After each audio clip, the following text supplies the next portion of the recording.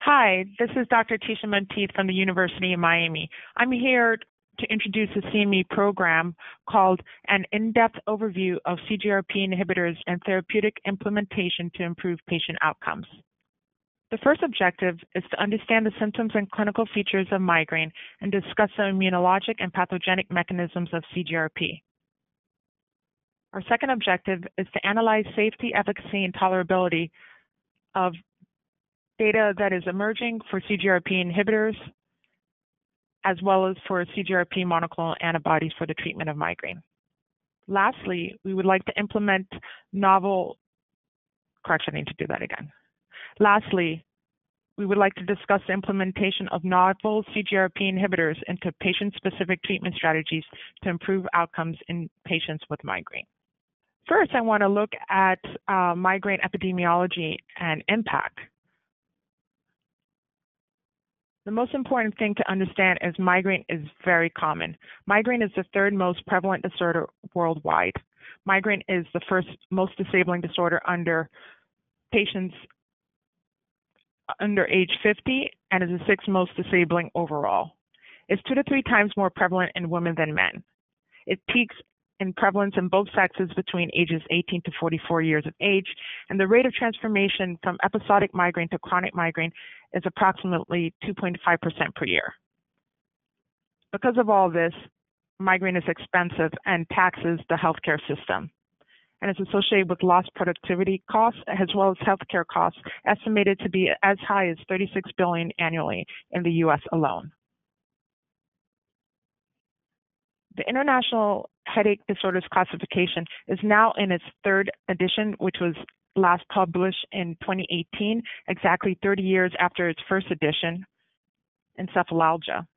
I invite you to look at the website itself, but recent updates include a better differentiation of migraine with aura, as well as being able to differentiate between transient ischemic attacks, which is very useful.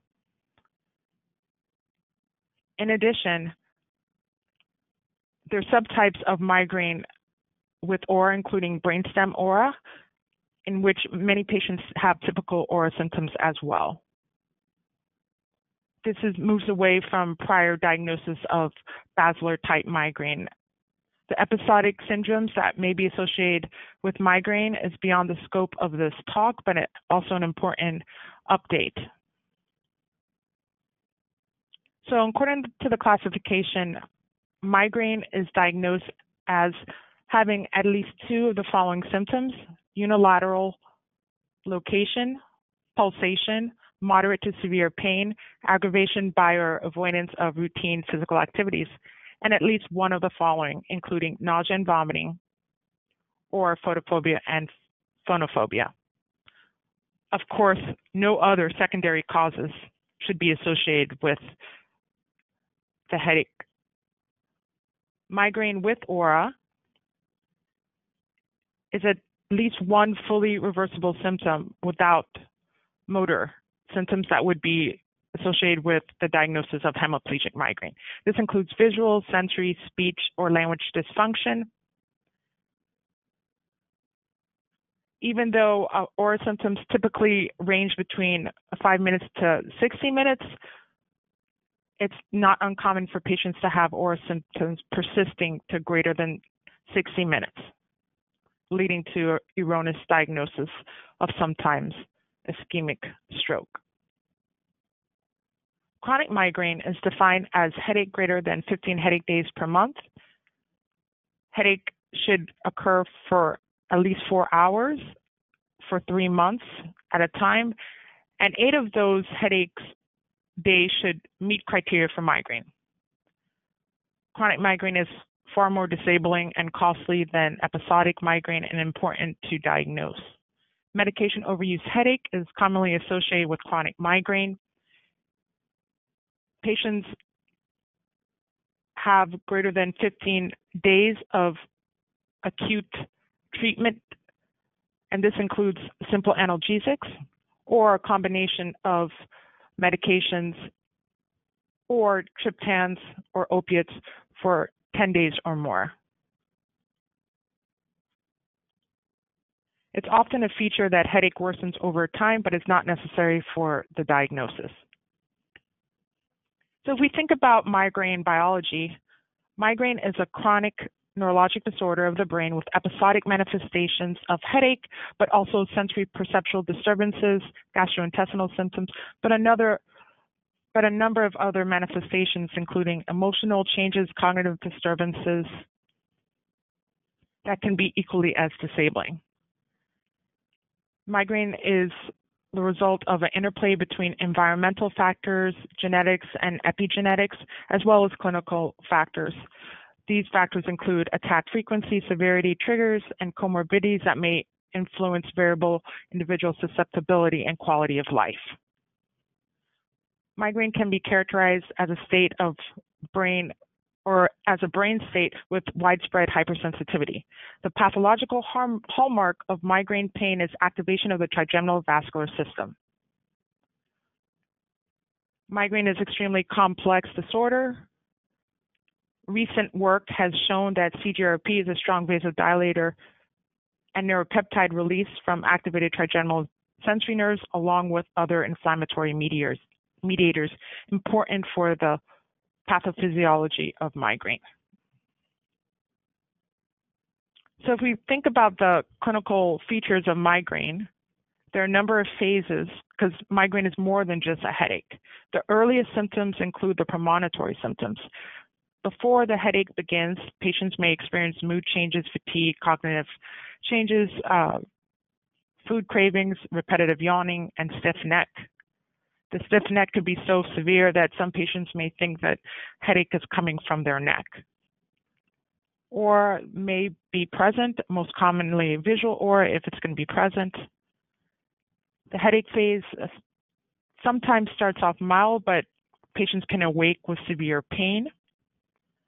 There's throbbing, nausea, photophobia, phonophobia, osmophobia, and then there's the postdrome phase, as well as the resolution. So as we mentioned, migraine can be considered a state of hypersensitivity. Both the peripheral nervous system and the central nervous system is thought to be sensitized. In this slide, the pathways of sensitization are shown. Sensitized peripheral neurons are found in the trigeminal ganglion, and activation may result in skin sensitivity, known as cutaneous allodynia. Sensitized central neurons are found in the trigeminal cervical complex, which project to the thalamus, relaying pain signals to higher brain centers. There are a number of risk factors associated with migraine progression. A high headache frequency, poor treatment optimization, obesity, conditions like asthma, depression, anxiety, snoring, and medication overuse have been identified. The thought is that these conditions may be associated with persistent activation of the trigeminal system, evidenced by cutaneous allodynia, and lead to headache progression. There are different ways to think about the pathophysiology of migraine. As we mentioned, there's an interplay between genes, the environment, but as well as individual metabolism, hormones, and certain drugs.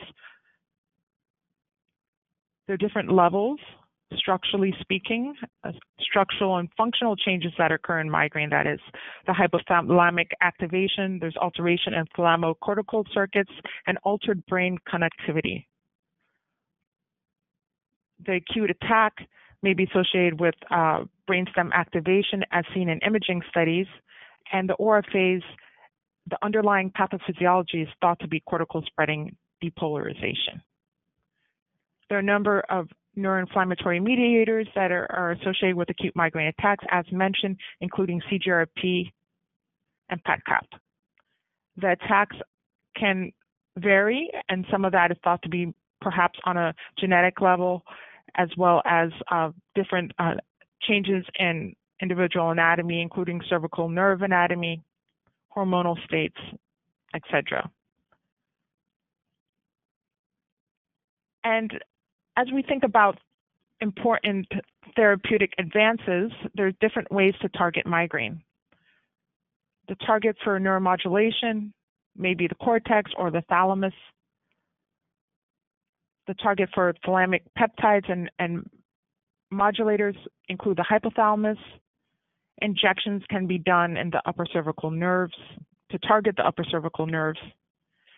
The release of CGRP and PAPCAP, targeting small molecule antagonists as well as antibodies, will be discussed and is the focus of this talk. Calcitonin gene-related peptide is a neuropeptide belonging to the family of the calcitonin family. The receptor subtypes include CLR and RAMP. What's important to note is that CGRP receptors are distributed widely throughout the peripheral and central nervous system and in areas important for migraine. CGRP receptors are located both inside and outside of the blood-brain barrier, specifically located in the trigeminal ganglion, the cerebral and meningeal vasculature, brainstem, and the thalamus. CGRP receptors are expressed on numerous cell types as well: vascular smooth muscle cells, neurons, glial cells, and mast cells. Delving in closer to the CGRP receptor. It's a 7-transmembrane bound G protein coupled receptor that comprises 2 subunits. One is CLR, or the calcitonin receptor-like receptor. 2 is the receptor activity modifying protein known as RAMP1. The combination of these 2 subunits is what yields the CGRP receptor. Calcitonin gene-related peptide, or CGRP, is a neuropeptide, as we mentioned, produced in the central and peripheral neurons that play a role in migraine pathophysiology. CGRP blood levels are increased during acute migraine attacks.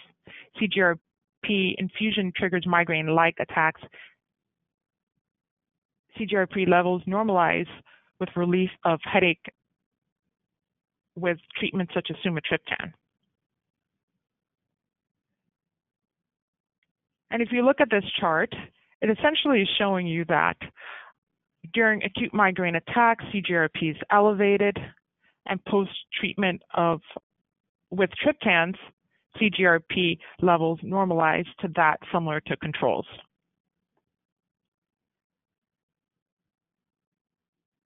You don't see as dramatic of responses with VIP and substance P.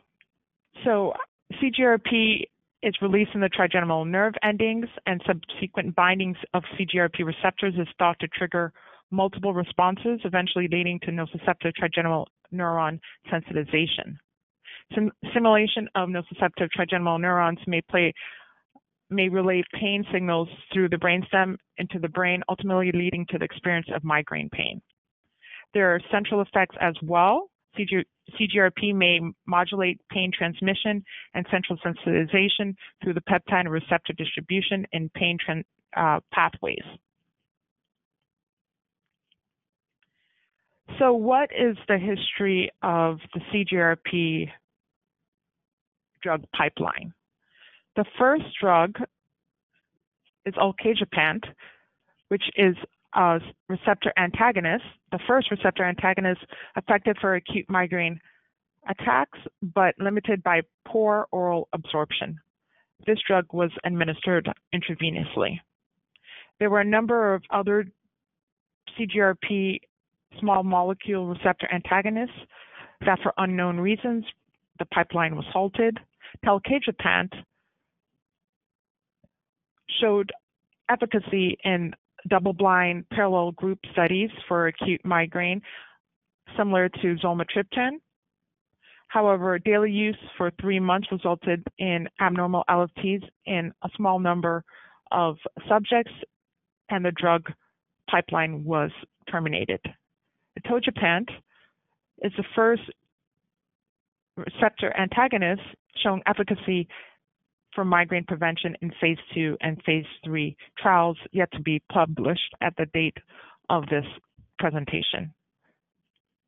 Rimegepant and ubrogepant both show positive phase 3 studies and are submitted to the FDA. We'll discuss those in greater detail.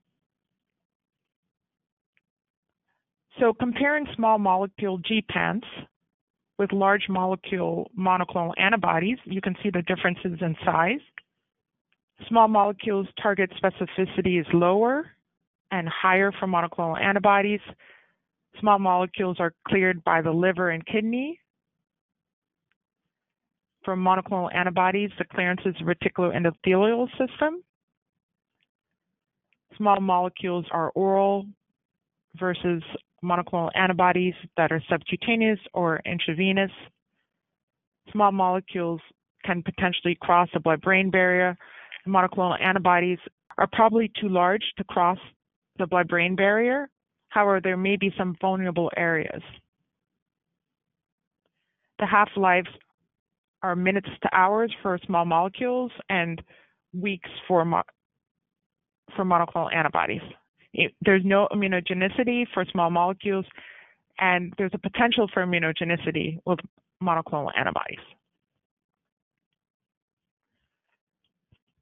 So it's not clear how the monoclonal antibodies work for migraine. There has been some experiments using fremanezumab, one of the monoclonal antibodies, which suggests that the monoclonal antibody blocks CGRP-dependent activation of A delta high threshold pathway.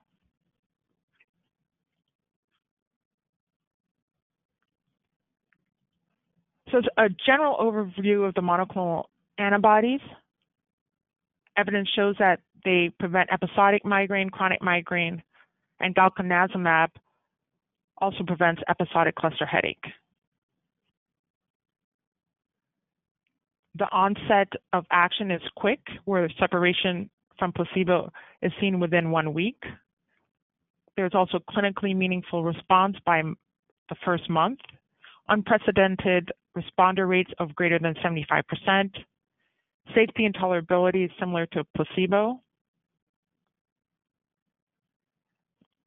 Across the clinical trials, there has been a decrease in acute medication use, improvement in impact, reduction in disability, and improvement in quality of life.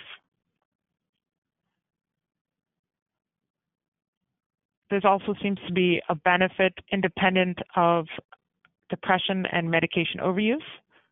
And most importantly, there's a cumulative functional benefit and tolerability that has been shown in long-term open-label studies. This chart compares the 4 different monoclonal antibodies to CGRP or its receptor. Arenumab is the only monoclonal antibody that targets the CGRP receptor. The 3 other monoclonal antibodies to CGRP, fremanezumab, galcanezumab, and eptinezumab, target the ligand. Bioavailability differs across monoclonal antibodies, and it's 100% in eptinezumab due to its intravenous route of administration. Half-lives vary, but are about 1 month. And as mentioned, currently to date, there are 3 FDA-approved monoclonal antibodies, and eptinezumab is under evaluation by the FDA. So this slide looks more closely at the results, the phase 3 results for episodic migraine, and comparing the primary endpoints, reduction in monthly migraine days. And as you can see, whether we look at STRIVE, REGAIN, HALO, or PROMISE, all primary endpoints were met across the trials, with a difference of approximately somewhere between 2 to 3 days. For chronic migraine, similar primary endpoints were also met.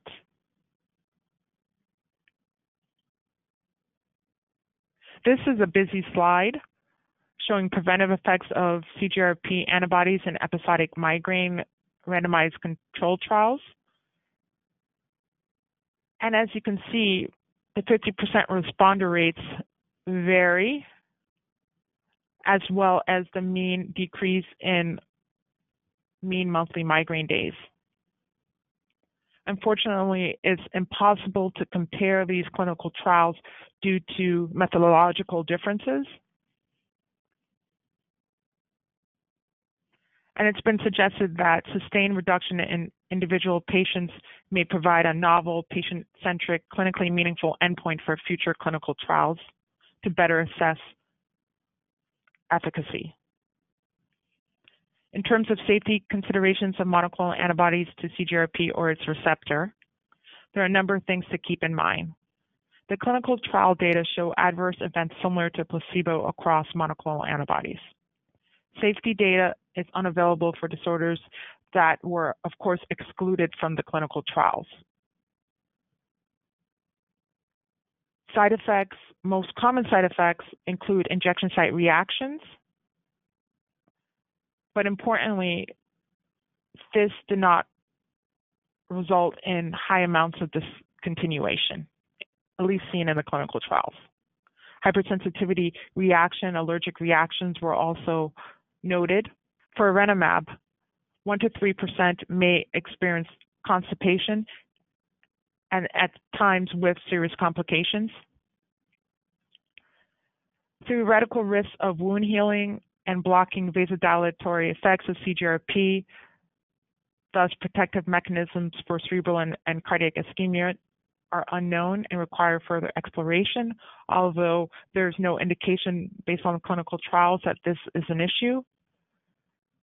Effects on fetus are unknown, therefore patients that want to become pregnant should avoid CGRP monoclonal antibodies. Real-world studies and open-label data will be useful to further assess the efficacy and long-term safety. This is a picture of a patient that received erenumab and did quite well on the drug, but after 3 months developed an allergic reaction. So this is a typical thing that you could see and may not be at the site of the actual injection. So looking at eptinezumab clinical trial data and the migraine responder rates over 1 to 12 weeks, this study randomized 616 patients, and the primary outcome, greater than 75% responder rate, was met, as well as the greater than 50% responder rate. The second slide shows patients that received placebo versus eptinezumab 300 versus 100. And if you look at patients experiencing migraine on any given day during baseline, and then at day 1, you can see a significant reduction in patients that received eptinezumab 300 and 100, suggesting that there may at least be a significant benefit as early as day 1 after receiving the study drug. Moving on to studies looking at the small molecule CGRP receptor antagonists, rimegepant and ubrogepant, phase 3 studies. Both studies were positive. Specifically, if you look at pain freedom at 2 hours post-dose, approximately 20% of patients were completely pain-free at 2 hours. In terms of freedom from most bothersome symptom, that was about 40% across both studies. And the data again suggests that targeting CGRP is an effective way to treat migraine. Safety and tolerability was comparable to placebo, including no significant increases in LFTs. Some general considerations about the gepants, the small molecules. is that they were designed specifically for acute treatment, but atogepant may have a preventive role. Liver toxicity seen with talquetamab earlier does not appear to be a class effect. The likelihood of medication overuse may be low given statistically significant reductions in acute medication use during trials, and there does not appear to be any vasoconstrictive side effects, which is a limitation of the triptans due to the mechanisms. So as the last part of our program, we want to look at patient-specific treatment strategies to improve outcomes in patients with migraine.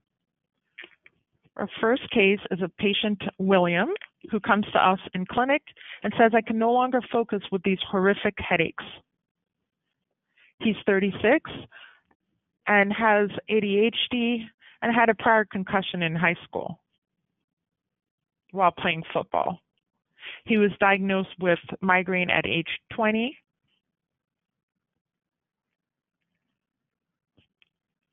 And has had more difficult migraine for a few years. His current mean migraine days is 9 per month. His triggers are barometric pressure change, stress, heavy exertion, and bright lights. He's tried a number of preventives, including magnesium, venlafaxine. He's currently on topiramate, which is causing cognitive impairment, which he believes is exacerbating his ADHD. Acute treatments he's tried in the past include sumatriptan, oxycodone, and acetaminophen. He's currently using ibuprofen. He does not miss days at work, but is unable to complete his tasks due to acute migraine attacks that are quite common. He recently received a promotion and is working longer hours due to his increase in responsibilities. His significant disability and impact associated with his migraine. So in having a conversation with William, we discussed the importance of reducing his mean monthly migraine days and his overall disability, and to improve his acute and preventive treatment strategies.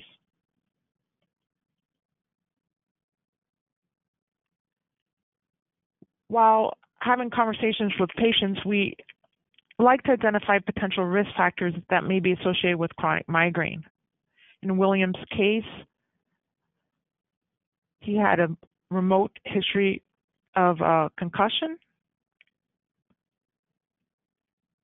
He's had a lifestyle change, which may not rise to the level of a traumatic life event, but it's certainly a change in his typical routine. He has an inadequate response to acute treatments.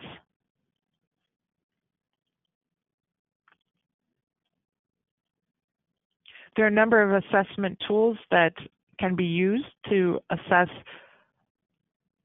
migraine disability, such as a migraine diary, which comes in electronic versions, as well as apps that may be useful to improve communication. Headache impact tests and a MIDAS are commonly used in headache clinics and was used for William, which was helpful in determining that he's had a significant impact and significant disability associated with his migraine.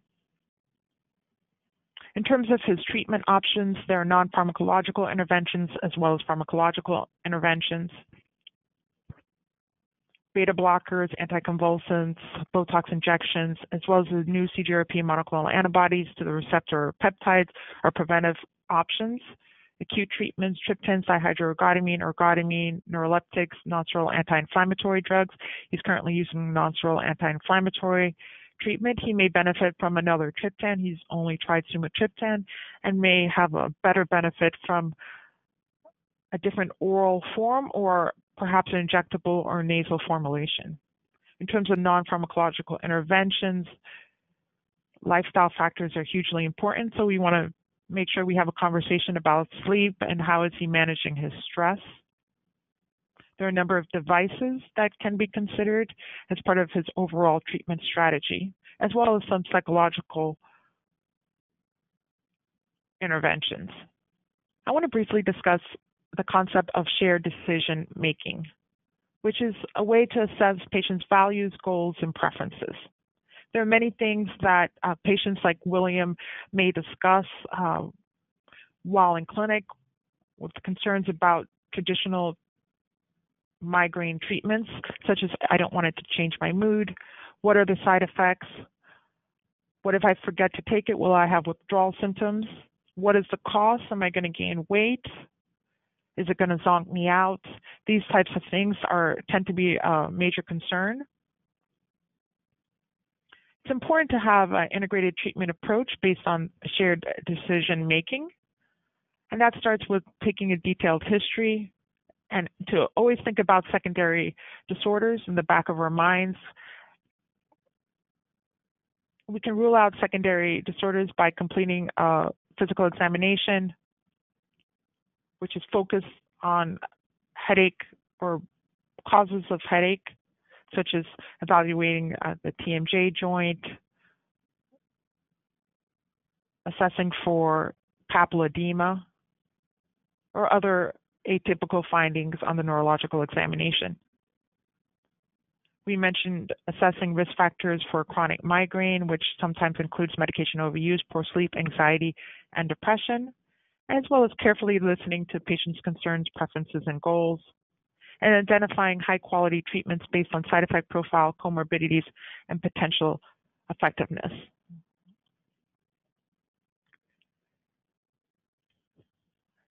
This slide compares some of the common side effects associated with traditional preventive therapies, oral preventive therapies, with CGRP monoclonal antibodies for episodic and chronic migraine.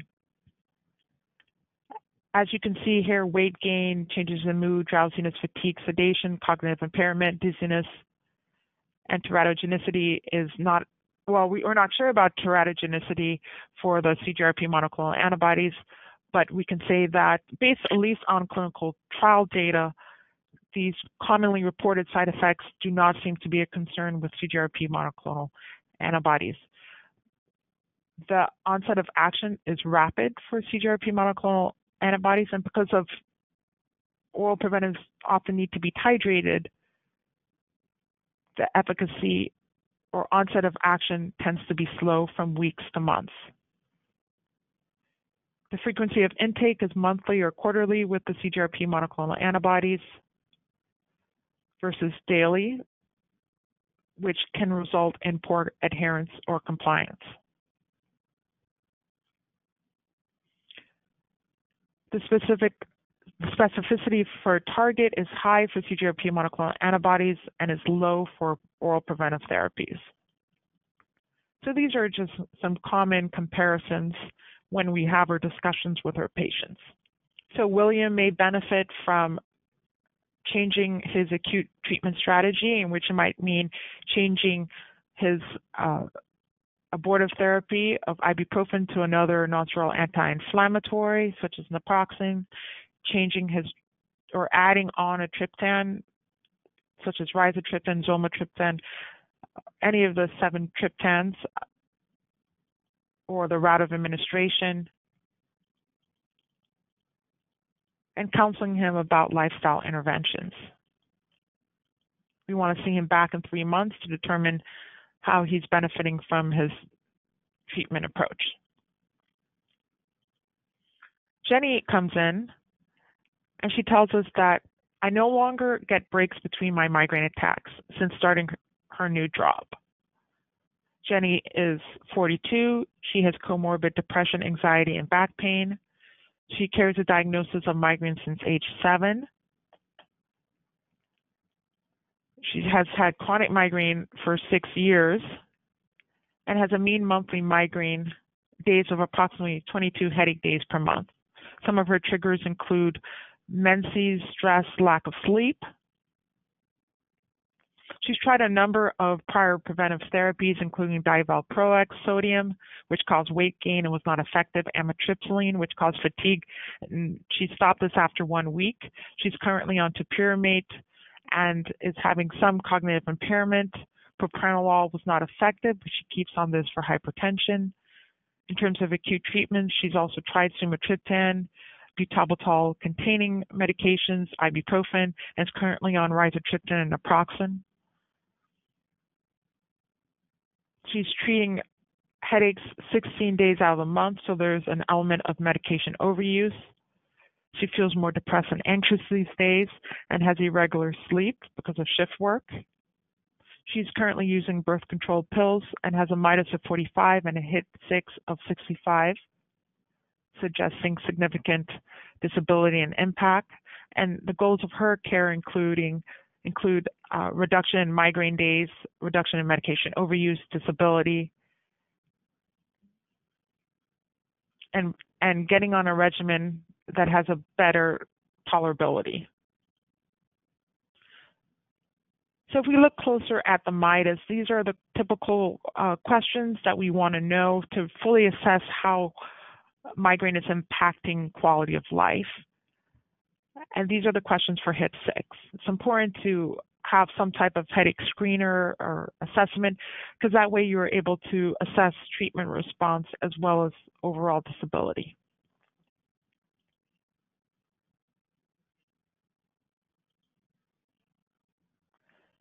Jenny was also put on a CGRP monoclonal antibody. She was advised to have a discussion with her employer about shift work. And there was a consideration to change her acute treatment strategy as well. What are the indications for CGRP inhibitors? Patients with migraine may benefit from preventive treatments if they have greater than 4 migraine attacks per month, if they have disabling symptoms associated with their attacks, such as status migrainosus, hemiplegic migraine, severe vertigo, profound emesis, prolonged aura, if there's an impairment in function and reduced disability, such as for Jenny and William, there's ineffective acute treatment response, medication overuse, or contraindications or unwanted side effects to abortive medications, patient preference, contraindications to standard oral preventive treatments, or comorbid conditions that might get in the way. There's a history of lack of response of about 2 months on optimal dosing or poor tolerability on prior preventive therapies. There's a history of non-adherence to oral medications. What is the criteria for treatment continuation? That includes 50% reduction in frequency of headache or migraine, and sometimes less, significant decrease in attack duration as defined by the patient, significant decrease in attack severity as defined by the patient, improved response to acute treatments, reduction in migraine-related disability and improvements in functioning in important areas of life, improvement in health-related quality of life, psychological distress, anxiety, depression, and insomnia. And there should be a consideration of at least 3 months and possibly more. And this is based on the American Headache Society position statement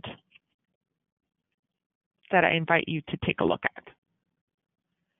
So this slide I found very interesting. Basically, we need to better understand those that respond to anti-CGRP antibodies and non-responders. And there could be a number of reasons for a non-response. One reason could be that there's insufficient blockade.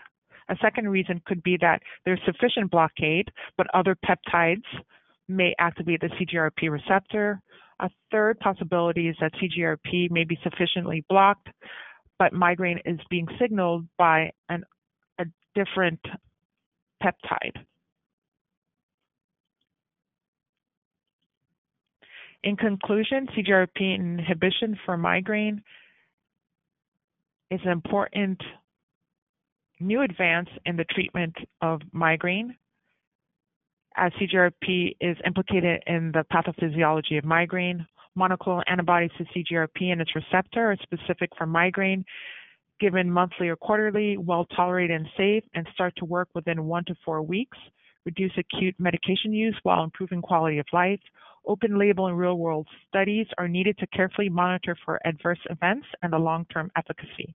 Emerging evidence suggests that newer generation small molecule receptor antagonists to CGRP appear to be safe and effective non-vasoconstrictive option. Thank you for listening.